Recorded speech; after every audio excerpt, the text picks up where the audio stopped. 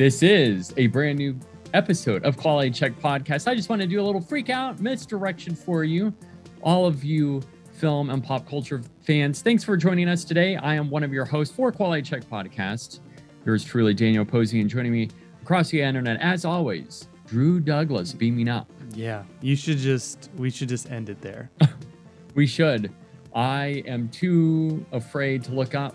Yeah, not just me. We both have seen Nope, and I can't wait to hear what you thought. You went to see Nope with your wife, Lexi. Life after Nope.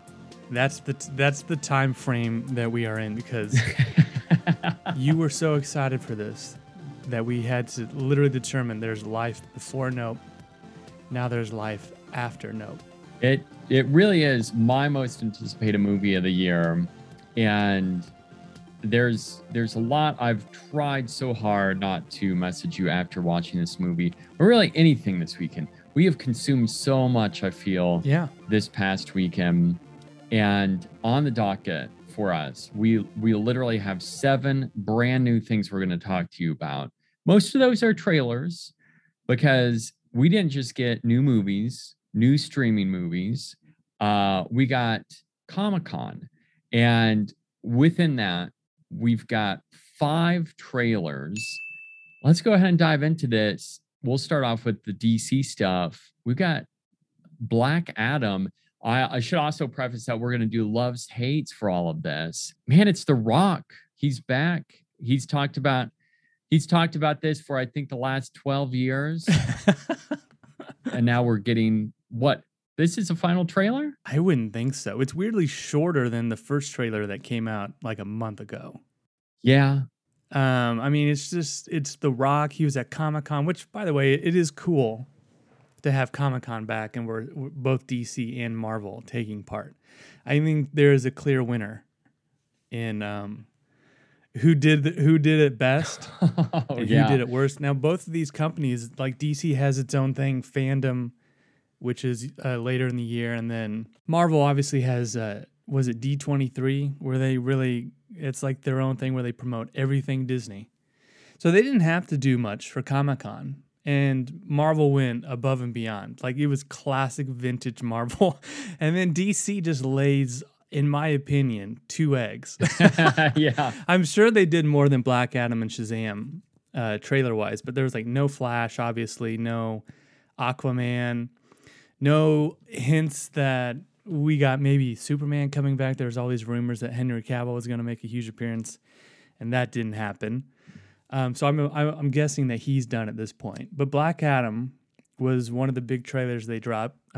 Dwayne Johnson shows up, and he's spouting the same rhetoric he's been spouting for 3 years about the hierarchy changing in DC. And my only thing is, I don't care. They need to restart the whole thing and do it right. Which I kind of wonder if they're doing that to a degree with Black Adam. But why? And then we're still doing Shazam, and we'll get into that trailer, and I have a lot of questions about that. But Black Adam, this new trailer, loves, hates. Now, I was not a fan of the first one. Did you like the first trailer that came out? That was our very first look at this movie. It was okay. On the border, I mean, it scooted by with the loves just because we finally got to see a little bit more. But I wasn't like totally into it. But it passed. It passed. See, I didn't think the first trailer was good. I don't think it didn't do anything to get me excited. And this new Comic-Con trailer didn't help matters. I would imagine we're probably going to talk about this movie on the show. But if we weren't, I don't know if I would see this in theaters. Oh. I do have a big question, like, who's the villain in this movie? It can't possibly be Black Adam, right? He's gonna have to fight somebody. He's definitely fighting someone, because it's where we're getting it's not Dr. Doom, Dr. something. We have Dr. Fate. That's it. Yeah. Played by Pierce Brosnan. And then he teased it up once again, talking about how he can end up being the savior, or what is it? The curse, the downfall of humanity, something like that.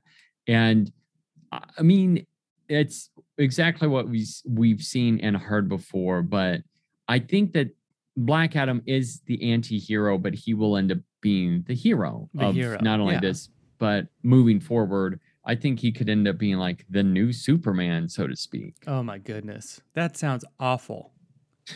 Just bring Superman back or start over. They keep hyping this up about this Black Adam he's the most raging and violent action hero. And I'm like, is he really going to? Because I have a hard time believing they're actually going to have this guy kill a bunch of people. Maybe he has, but in this movie and moving forward, I don't think he's going to just be killing people because they don't want that. And that's not the kind of movie they're going to make. Yeah. I think it just looks generic to me. Nothing about it gets me excited. It's a big, fat hates from me. Oh, I'm telling you, I don't even want to see this movie. Yeah, this is something where this isn't anything that I think it's doing too much to turn the needle. We are seeing a little bit more. And I will say once again, this one's scooting by. It's not that I'm super in love with it. I don't hate it. But at the same time, I do think there is a little bit of an identity crisis going on at DC. I especially think there's, like you said, a lot of questions in terms of Shazam, what we end up seeing. But I mean, we'll see with Black Adam. I'm one of those that I'm like, it's a wait and see game for me. So I'm going to give this a pass again and say that I loves, but once again, it's scooting by. Yeah. So we talked about Thor being, the final blockbuster, basically of the summer, and then we have Nope, and then there's this huge gap between basically nothing, which there is stuff in August that we kind of learned about, and then Halloween ends. I totally forgot this is coming out the same month as Halloween. Like, that is how far removed it is from my brain. Now, Shazam! Fury of the Gods. We finally have a sequel. The first one came out in 2019. All the kids in this movie look like they're about 27 years old. I don't think this movie looks bad. Again, my issue with this is it's in a universe that is a flux and has no idea what's going on. We have, I guess, kind of a comical opening where Shazam's talking to a therapist, but not really that kind of a therapist. And he brings up the Flash, who is Ezra Miller, who's been wreaking havoc all over, yet they still show him in this trailer, which I found a little bizarre. They show Aquaman, who is still has a movie and is still, prominent in the DCEU. That makes sense. And then we show Ben Affleck as Batman. And we know that Batman is done when he's in the Flash. Like, that's the last time Batfleck is going to be a part of this. And the idea is apparently that they're going to restart the universe and we're going to have Michael Keaton as the main Batman. So I'm confused by even showing that. Like, none of it makes any sense. Yeah, I found that to be very odd as well, in terms of seeing all of these who used to be the big players and now we're seeing them again. And it's the intro of this trailer. I found that to be a very odd choice. I was not expecting that at all. I will say that since I dug the first Shazam so much, like that, I would say is it might be my second favorite DCEU film in terms of, like, I wasn't expecting much whenever the first film came out, and it just really won me over. I just fell in love with that film. So I thought there was a lot to like and love about it. And I think that's what I'm kind of riding into this film, where I enjoy the first one so much. I'm hoping that it kind of rekindles a lot of those feelings that I felt before. So that's why I'm looking forward to this overall. I do think I'm looking forward to this more than Black Adam. And that's why I'm going with the loves for this. Not a high loves, but definitely higher than Black Adam. Yeah, it looks a lot better. I hope the villain is better, because I think the first Shazam is pretty solid, but the villain just sucks so much. So give us better villains, because there's multiple in this one. I have to give it a hates because I just don't care. And I actually feel a little bad about it, because of the two DC thing, the big ones that they promoted, that easily looks way better than Black Adam. Now, Marvel knocked it out of the park, teasing things all the way to like 2026. Like we know Wakanda Forever later this year is wrapping up Phase 4, which we thought there was more to it, and there's not. So that's exciting that we're ending that. And then we got the full slate mostly the full slate, I would say, for phase 5 and 6. No mention of Spider-Man, which is a little strange. So I'm expecting more Spider-Man adventures at some point. But the big trailer that we got that came out online, because they did show Ant-Man and Guardians trailers that unless you were there, we don't get to see them. But we got Black Panther: Wakanda Forever, which seems to have been cursed. This movie, the production of it, so many bad things have happened that makes you curious and also a little concerned about, man, how's this going to turn out? Obviously, with Boseman passing away. Mm-hmm. This trailer, it's one hell of a trailer. This is one of the best pieces of marketing I've seen the MCU ever do. The point of trailers is to tease you, to give you just enough to want you to come back for more and to be craving it. And that's exactly what this trailer did. And I think a lot of times trailers just give way too much. It's at Netflix. Yeah, a 3-minute trailer that is beginning, middle, and end. Yeah, and it's basically like a trailer is to market it. It's not to tell us the full story or really any story. It's to give those clues and allow us to start connecting some of the dots in our own mind to try to come up with certain theories. And that's what this trailer did. And also the other great thing is, and I love, since talking about on the reverse end, something that with Jordan Peele movies that happen, it's like this remix of music that I love. And this trailer does exactly that as well.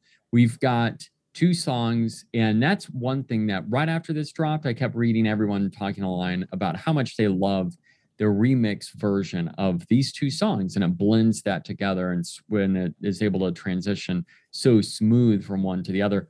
But I think this movie, I had faith in Ryan Coogler, and I was really excited to see something. But this was a lot of good stuff, and like you said, this is, I think, the best Marvel trailer that we've received in a very, very long time. And I am ecstatic to see more from this. And I am salivating to see more. And especially with Namor, there's so much that I want to know more about that. I want to see more with the some Mariner storyline, but also, that ending shot of seeing the claws swing out, and it's like, all right, who's going to be Black Panther? Who is it? Yeah, I wonder if they'll do multiple Black Panthers. Yeah, I'm really curious what they'll do. We do get an idea of what happened. That in this trailer, King T'Challa has passed away because his mother is speaking and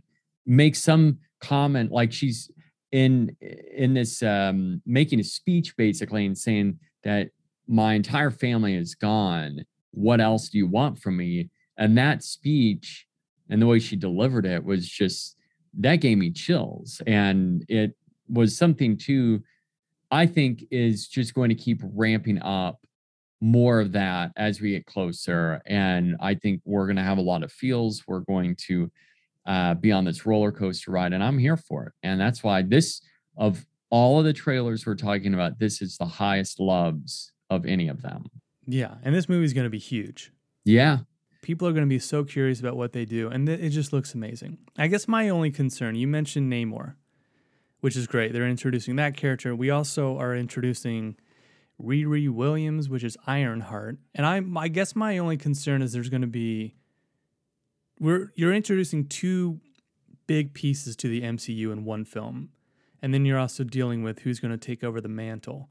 I don't want it to be too much, but it will be nice to get an MCU movie. It'll be the first one this year that isn't crammed full of dick and fart jokes. Yeah. Like, I want a good, serious movie.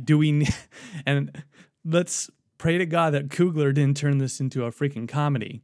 Right. Yeah. And that's the thing that I kept hearing at Comic-Con, that all of the Marvel stuff is just, I kept hearing the word silly. I'm like, oh my goodness. I understand there is a point to that, but we will get into some of that when we talk about Nope later on, because it's like, you can have both. You can be serious and comical. And I think Taika did that really well in Thor Ragnarok. But at the same time, it's like some of the stuff is just so overblown with campiness that it's like, all right, it's starting to wane. At least for me, my feelings are starting to wane. But this actually, and I'm gonna guess, will be the first of this. Actually, technically, phase 4 is done. Right now, we're going into phase 5, according to Kevin Feige. Well, Wakanda wraps it up. Okay, so Ant-Man is technically the start of phase 5. Okay, and then and I've heard Ant-Man is once again really silly and like outrageous. I didn't hear that. I heard the complete opposite. Oh, really? I heard both that and the Guardians trailers obviously will have humor or had humor, but they both appeared to be dark and serious. Oh, well, see, that makes me feel a lot better because I'm like, it seems like Wakanda Forever is going to take the more serious approach. I'm sure that there's going to be some humor, but at the same time, I just love getting back to that where it's like, all right, let's kind of take ourselves.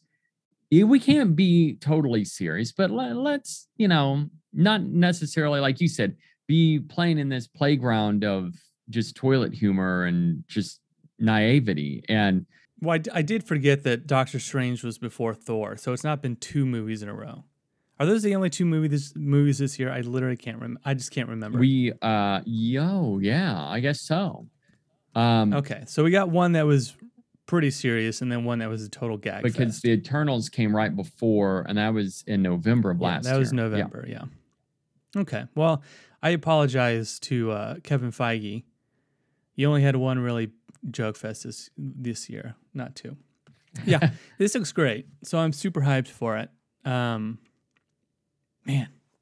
I've watched it a few times and I want to go back and watch it again. Yeah, it's worth that. And I love the fact that I don't feel like much of any of the story is spoiled, but rather it's cluing me in as to where we're going. And I love that. I think this would be the last one I need to watch. I need to hold firm on that.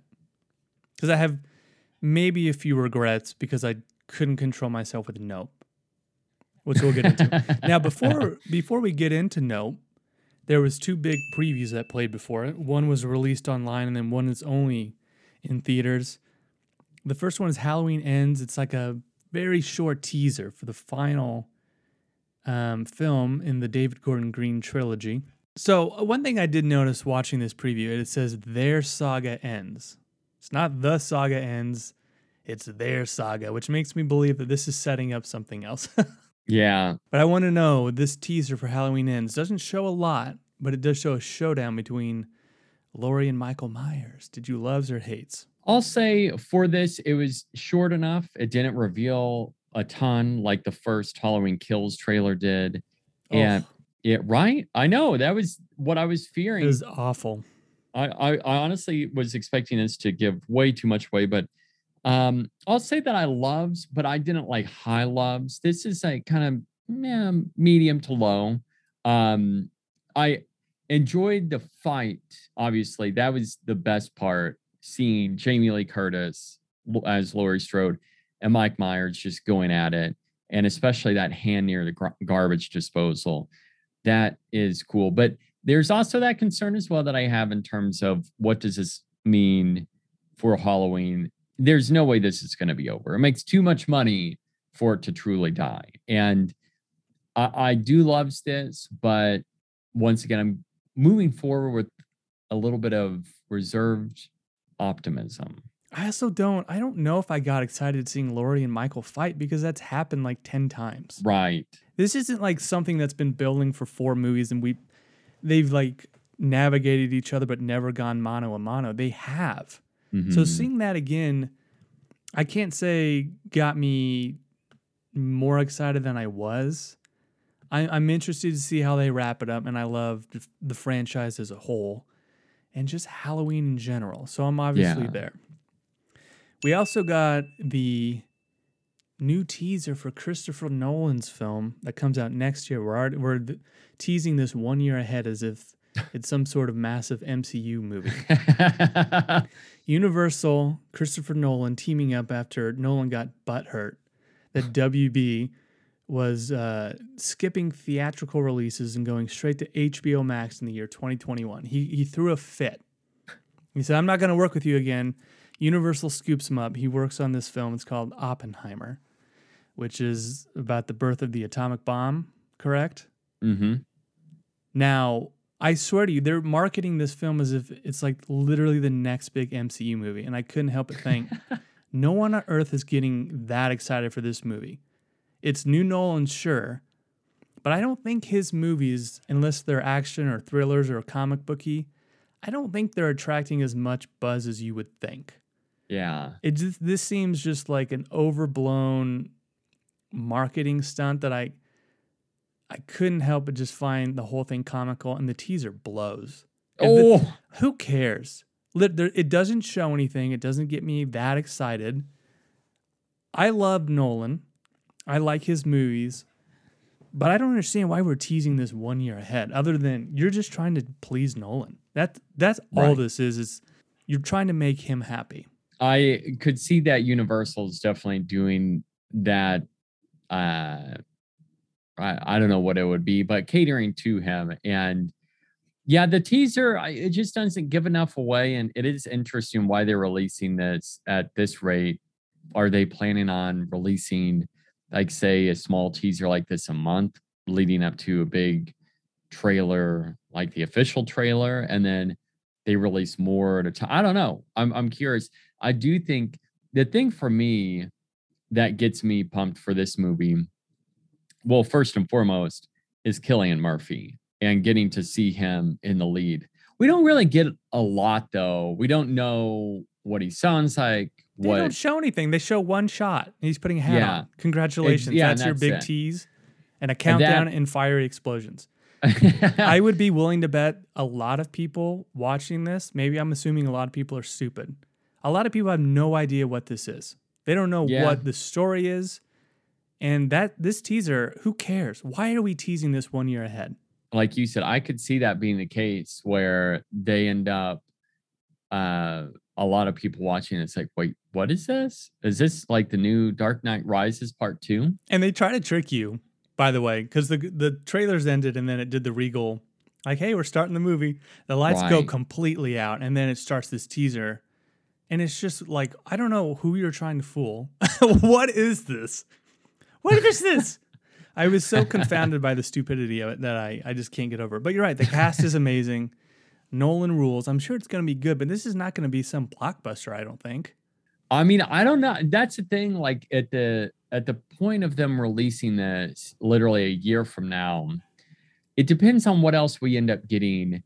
But what if this ends up bombing? Oh, I kind of hope it does. After the fit he threw, I'm like, you need to settle yourself down a little bit. And you know what? Universal dumps its movies on Peacock like 21 days after the fact. What are you talking about?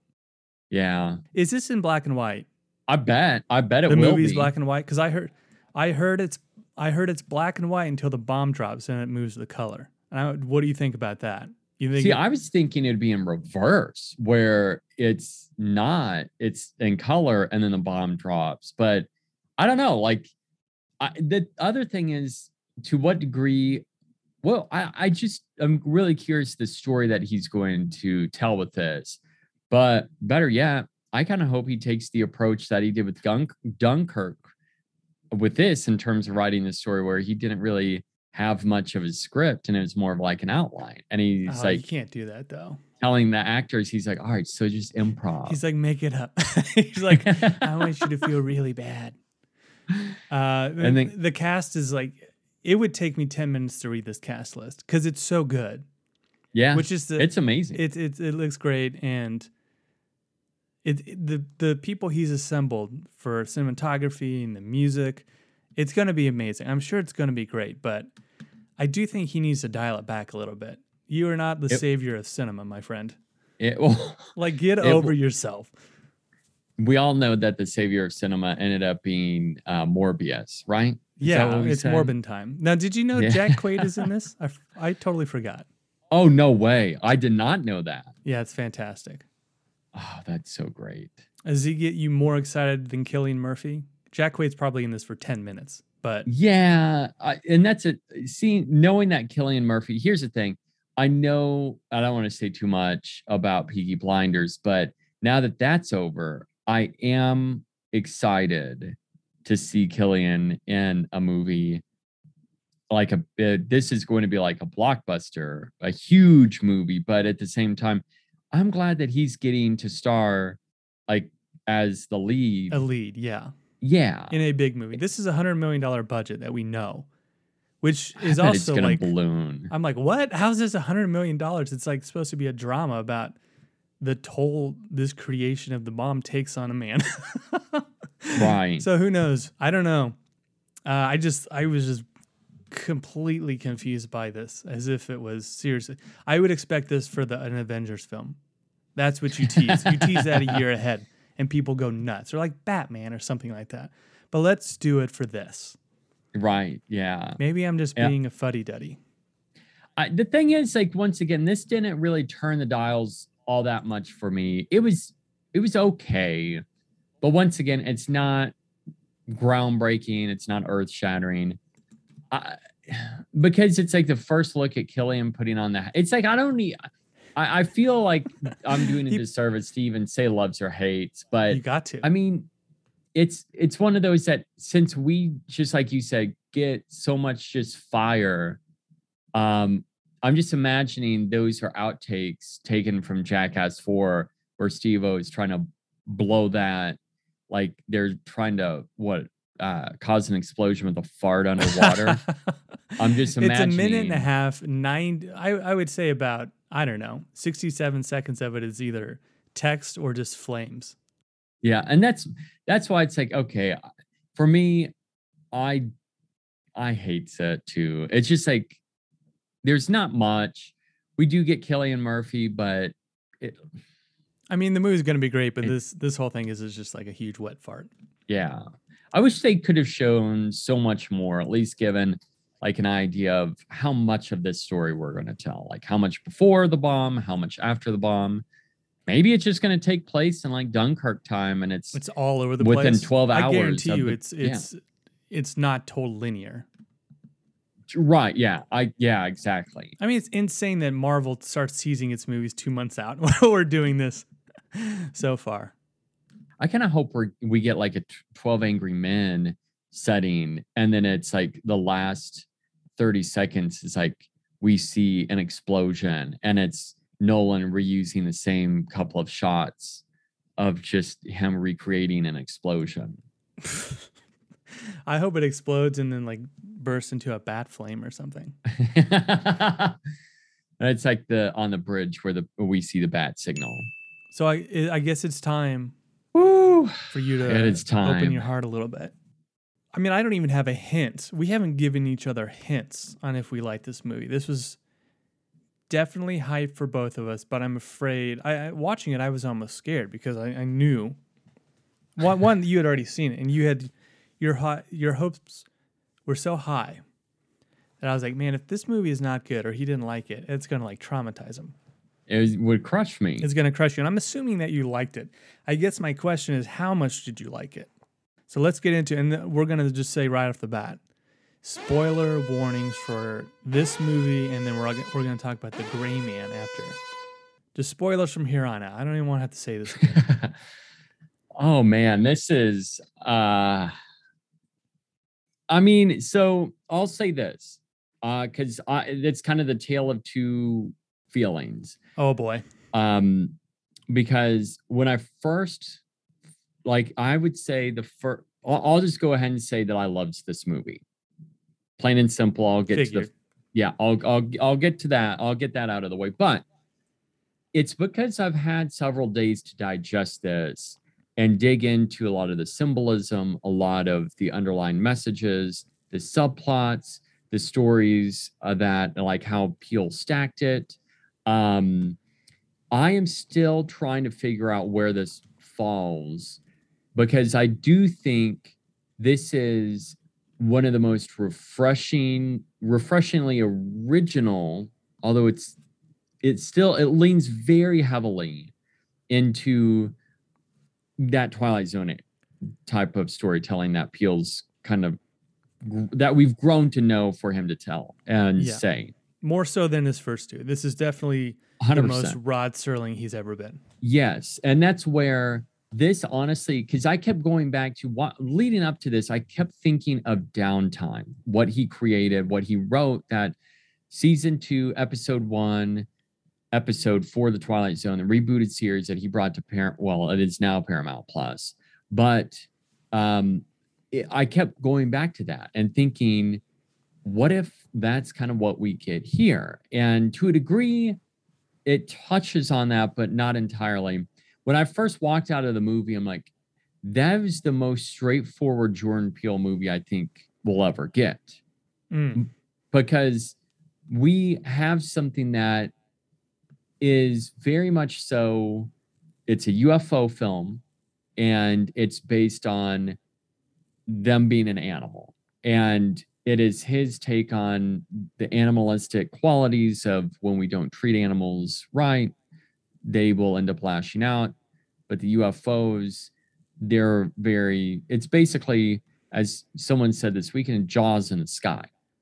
And so the more I thought about it after it, I'm like, that's interesting, because the first 2/3, I'll tell you, I loved the first 2/3. Like, I was into it, and I love the slow build. And I've heard a lot of people say they were not into that, but I love this idea of, we begin with this chimp story, and then it just it's like, what the hell happened? Like, where are we? What are we doing with this? Yeah, what does this have to do with anything? And it will connect, but you are caught off guard by starting it with a chimp on a rampage. And I love that. I just love that way of telling it, and this slow build. I will say toward the end, it started to unravel, mainly with like the design of the UFO. And then as we go into it, I'm like, okay, it kind of lost some of the traction. But the more I've thought about it, I freaking love this movie. I don't know if I love this as much as Us, and I know I don't love it as much as Get Out. So I'll end there, because I really want to know what you have to say, and I can keep going on and on about certain theories and thoughts I've got, but I got to know, what do you think about this? I mean, I loved it too. I will say, walking out, having only seen it one time, it's my least favorite Jordan Peele film. Yeah. But I do love that he's doing his best, as I said, his best Rod Serling, and that we went into this movie knowing that it's not going to be a straightforward alien invasion film, because Peele always has layers. This, I think, like any good Twilight Zone, you could read this movie 6 different ways. Sure. What you said about taming the beast, controlling something that you shouldn't or can't control, got that as well. Obviously, with the Gordy stuff, you could take this as a summer blockbuster, I suppose. A warning about capitalism. It could be a critique of how everyone wants to film everything, even the most horrific stuff imaginable. Think about the TMZ guy that shows up late in this movie. He flips on his bike, he's dying, he's crawling on the ground, and he's literally only concerned about getting his camera back to film what's going on. That's a huge thing that we see every single day. For me, my main takeaway when I left was, we opened the movie up outside of Gordy, but when we're introduced to OJ, Daniel Kaluuya, and Emerald, which is Keke Palmer, and we get the 2-second horse clip. Documenting Black history, or knowing that a lot of it has been intentionally hidden or erased throughout time, that's my main takeaway.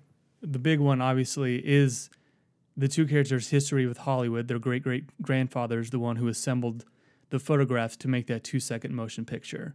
And those pictures are of a black jockey on a horse whose name, to this day, remains a mystery. It's just been hidden. We don't know. He's basically the first movie star, as Jordan Peele said. Their main goal, I mean, the main plot of this is simple. It's, let's capture video of this UFO. It's our chance to, hit the spotlight. And they turn to this filmmaker named Antlers Holst, who eventually helps the 2 film the alien.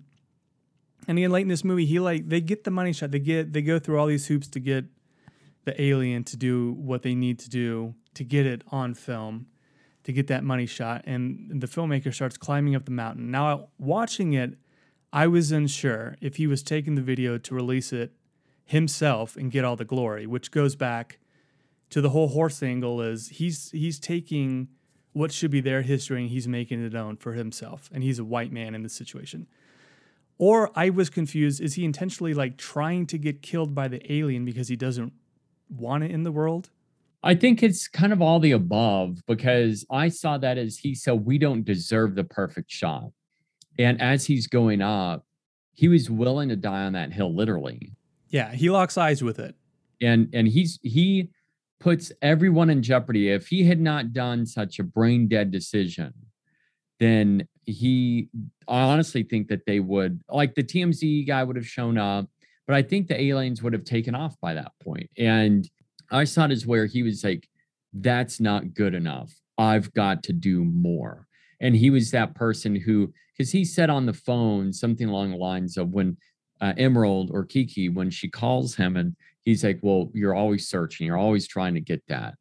And like he said, you're always trying to get that Oprah shot. It's impossible. Yeah. And then with him, when he said he got it, and then he had the camera, he left the camera that he recorded the main UFO off to the side. And we end up seeing Angel, who's starting to use it and record more of it.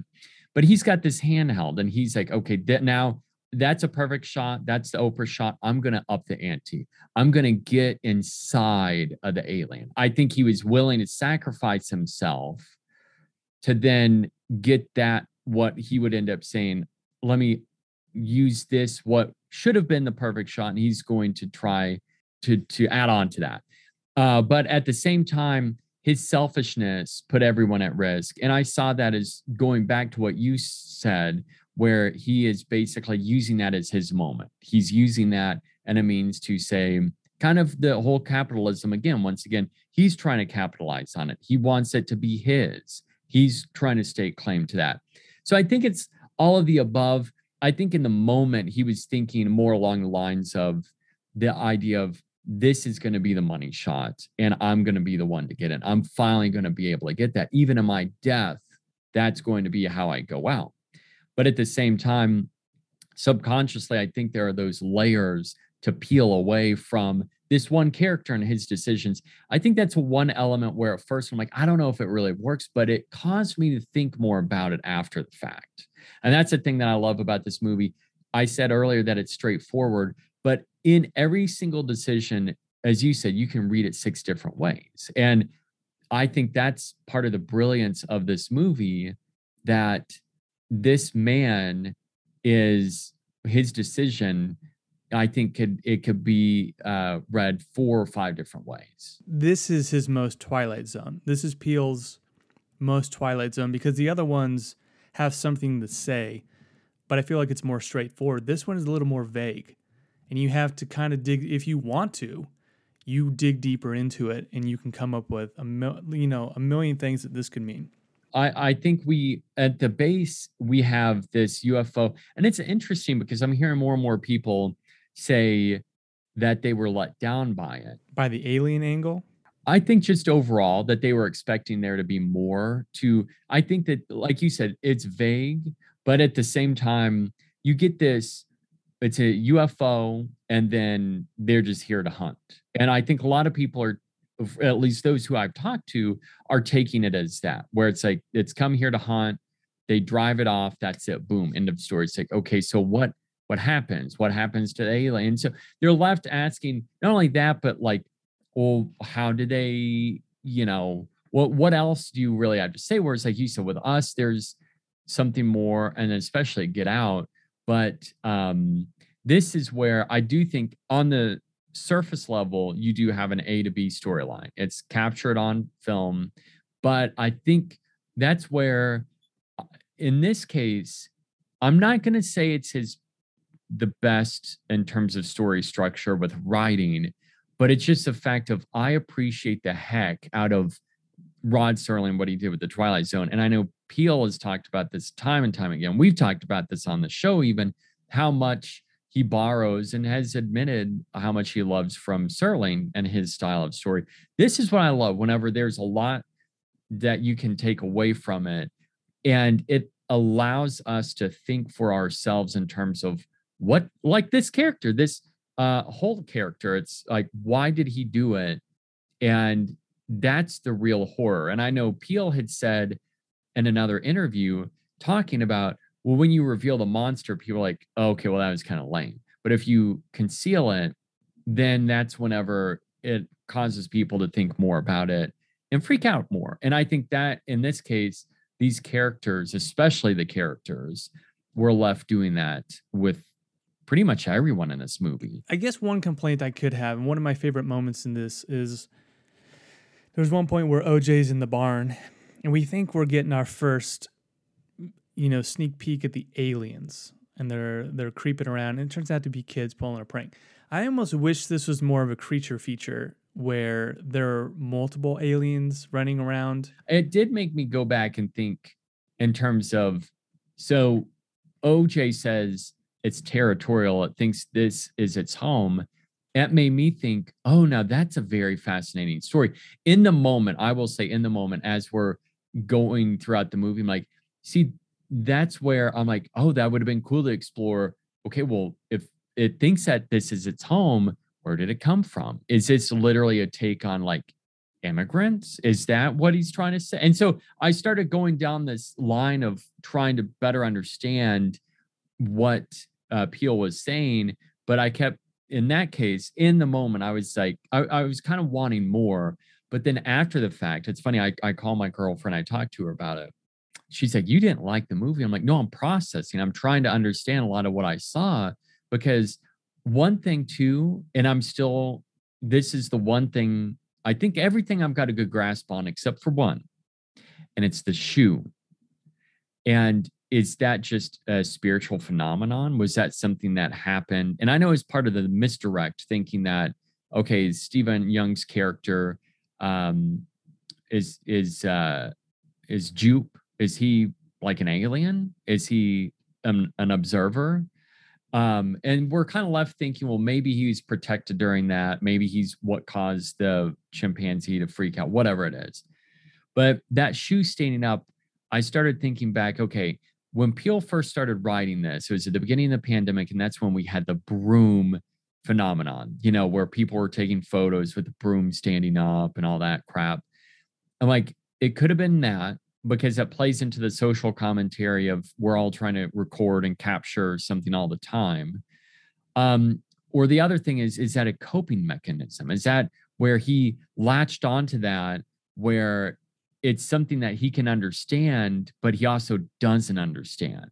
It's I can process what a shoe is, but now it's standing upright. Why is it standing upright? It's like, I've worked with this chimpanzee. Why is he now attacking? I know that's another thing where I was like losing my mind over trying to figure this out. And that's the one thing out of this movie, I'm not necessarily having a hard time, rather than my mind is just, I've got so many different theories on what it could be. Your head's going to explode. I kind of took it. It probably will. In that moment of tragedy, it's like a sign. Because he eventually, he survives the chimp attack, Gordy attack, and then grows up and basically does the same thing, where he's, I guess, trying to tame the untamable. And I like that it's a contrast to OJ, who works with wild animals and that's his job. But he has respect for those animals in a way that Ricky does not. Yeah. I think, honestly, and I love the OJ Emerald storyline, but the whole Jupe storyline is maybe my favorite. I love the idea that he's been working on this show that involves an alien. And just the parallels to, him working on the show, and then the chimp, and then his survival of that, and then he grows up and does the same thing. It was crazy. I loved it. I love that whole setting. I love that whole storyline. Now it's fascinating. I've heard a lot of complaints of people saying they did not like the chimp storyline / Jupe storyline. But it all connects to what OJ does. Yeah. And again, the not respecting an animal, that thing should be living in the wild, not on a TV show. Yeah, that's definitely where there are the consequences to the actions. Any surprise standouts for you? The angel character, Brandon Priya. I don't know if that's his name. I don't know if I've seen him before, but he was my sneaky MVP. I like Steven Yeun a lot. I like everyone. but the Angel character was awesome. I'm the same. I know this is not like a an unknown, but Kiki Palmer I thought killed it. She was great. I think that she injected humor into this in a very fascinating way. I feel like it was the most natural of the humor of any of the Peele movies that we've received so far. But I also think it worked so well because she was the comedic relief, and Kaluuya, as her brother, is the straight man. He's the serious, and it worked so well, and it felt so natural, and I love that brother sister dynamic so much. Are you okay with Peele branching out a little bit, or are you kind of bummed it's not more of a horror film? I was okay with him branching out. It felt good and natural. And then when things started kind of evolving a little bit as the movie went along, I'm like, okay, this is not what I was expecting, but I was there because I was having fun. And there was a point where I'm like, yeah, I kind of want a little more out of it. But then after the fact, I thought about what I watched, and I was okay with it. I'm actually totally okay. And then as I told my girlfriend after the fact, I called her the next day. I'm like, the movie's genius. Jordan Peele's a genius. I'm not going to say it's a masterpiece, but I do think it's another solid entry for Jordan Peele. I could see though with repeated viewings that this is gonna maybe climb in my rankings. The problem is, I think his first two are so good. And Yeah, I tend to prefer the horror elements in both of those movies that I don't know if this would maybe right. jump, but I can see myself falling in love with this a little bit more. Yeah, I agree. And it is more of a sci-fi going down that sci-fi rabbit hole. I know that Peele came out and said that this is his invitation to those who don't like horror to say, hey, there's room for you in this genre too. Anything else you want to talk about with Nope? I will say the biggest one is that, like you said, and what we just finished, is that um it is a branch into sci-fi. It's going down that route rather than horror. And that surprised me because I was expecting this to be like a straight up horror movie.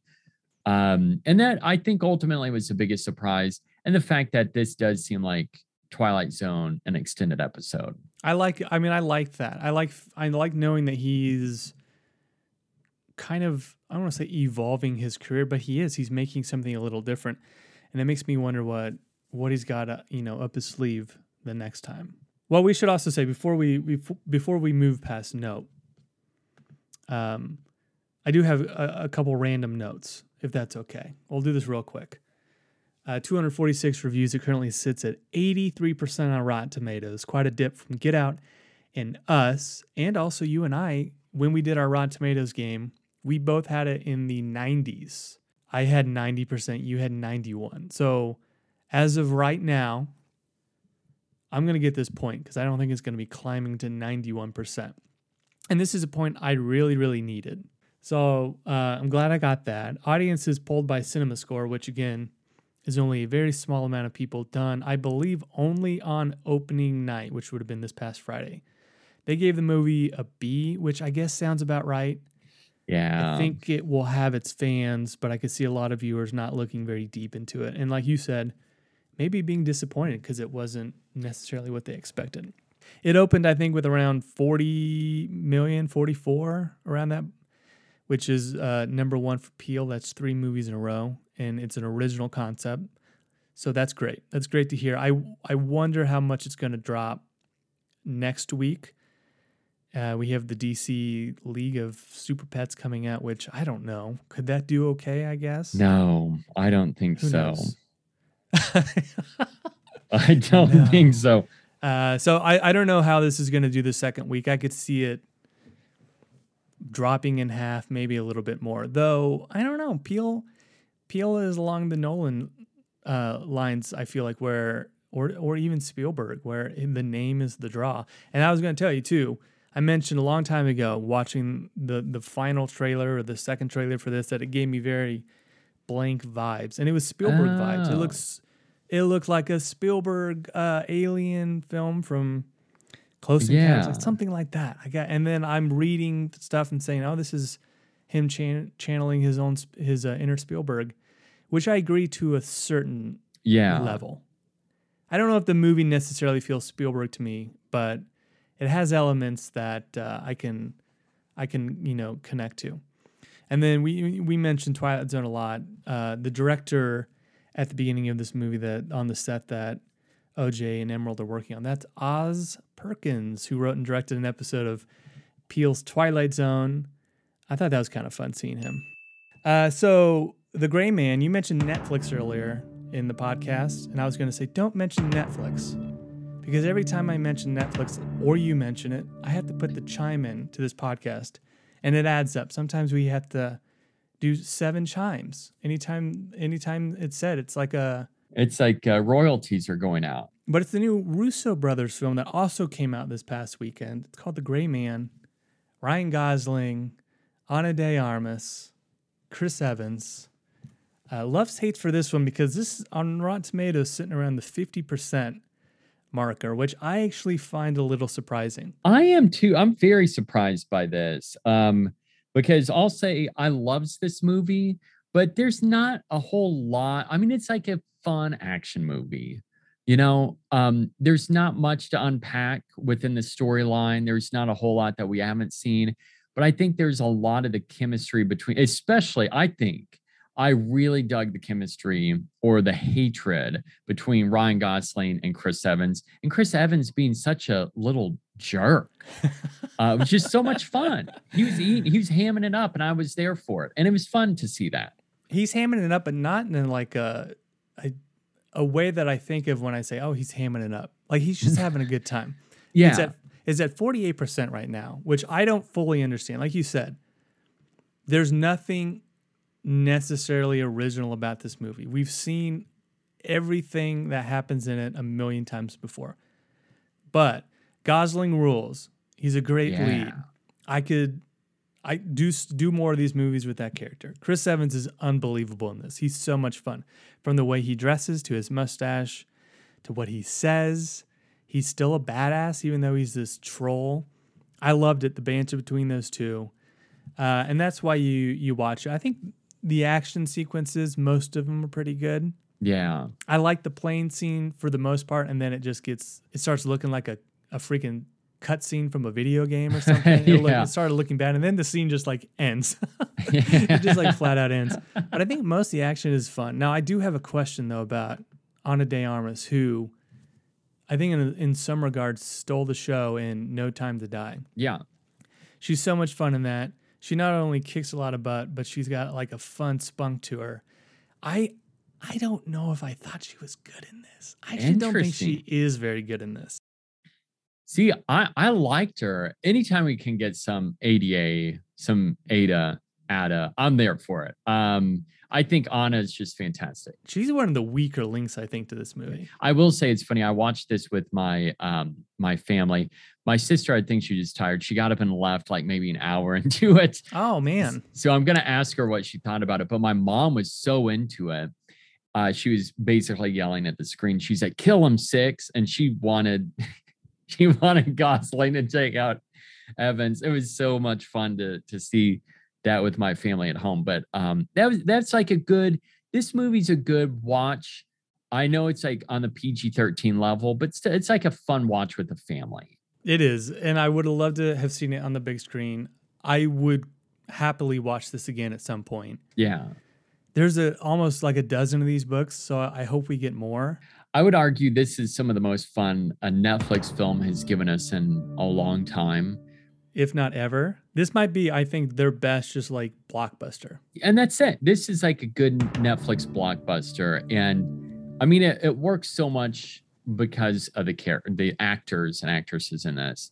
But yeah, Gosling, I'm not going to lie. I was a little worried. Not that I don't have faith in Gosling, but I just didn't know how he'd stack up with Chris Evans. But Evans was such a jerk. And I loved his quippy one-liners now and again. And that was a ton of fun to watch. This felt like a modern day 80s action movie. So I think it was a good weekend for movies. Yeah, this ended up being like a fun, especially a good weekend for very different movies for sure. And I enjoyed it. And I would definitely say stream The Gray Man. it's worth the stream. Yeah, I agree. Shut your brain off and have some fun. All right, film fans, thanks for listening to yet another. This was a supercharged, super packed episode of Quality Check Podcast. So thanks for tuning in. And until next time, keep watching.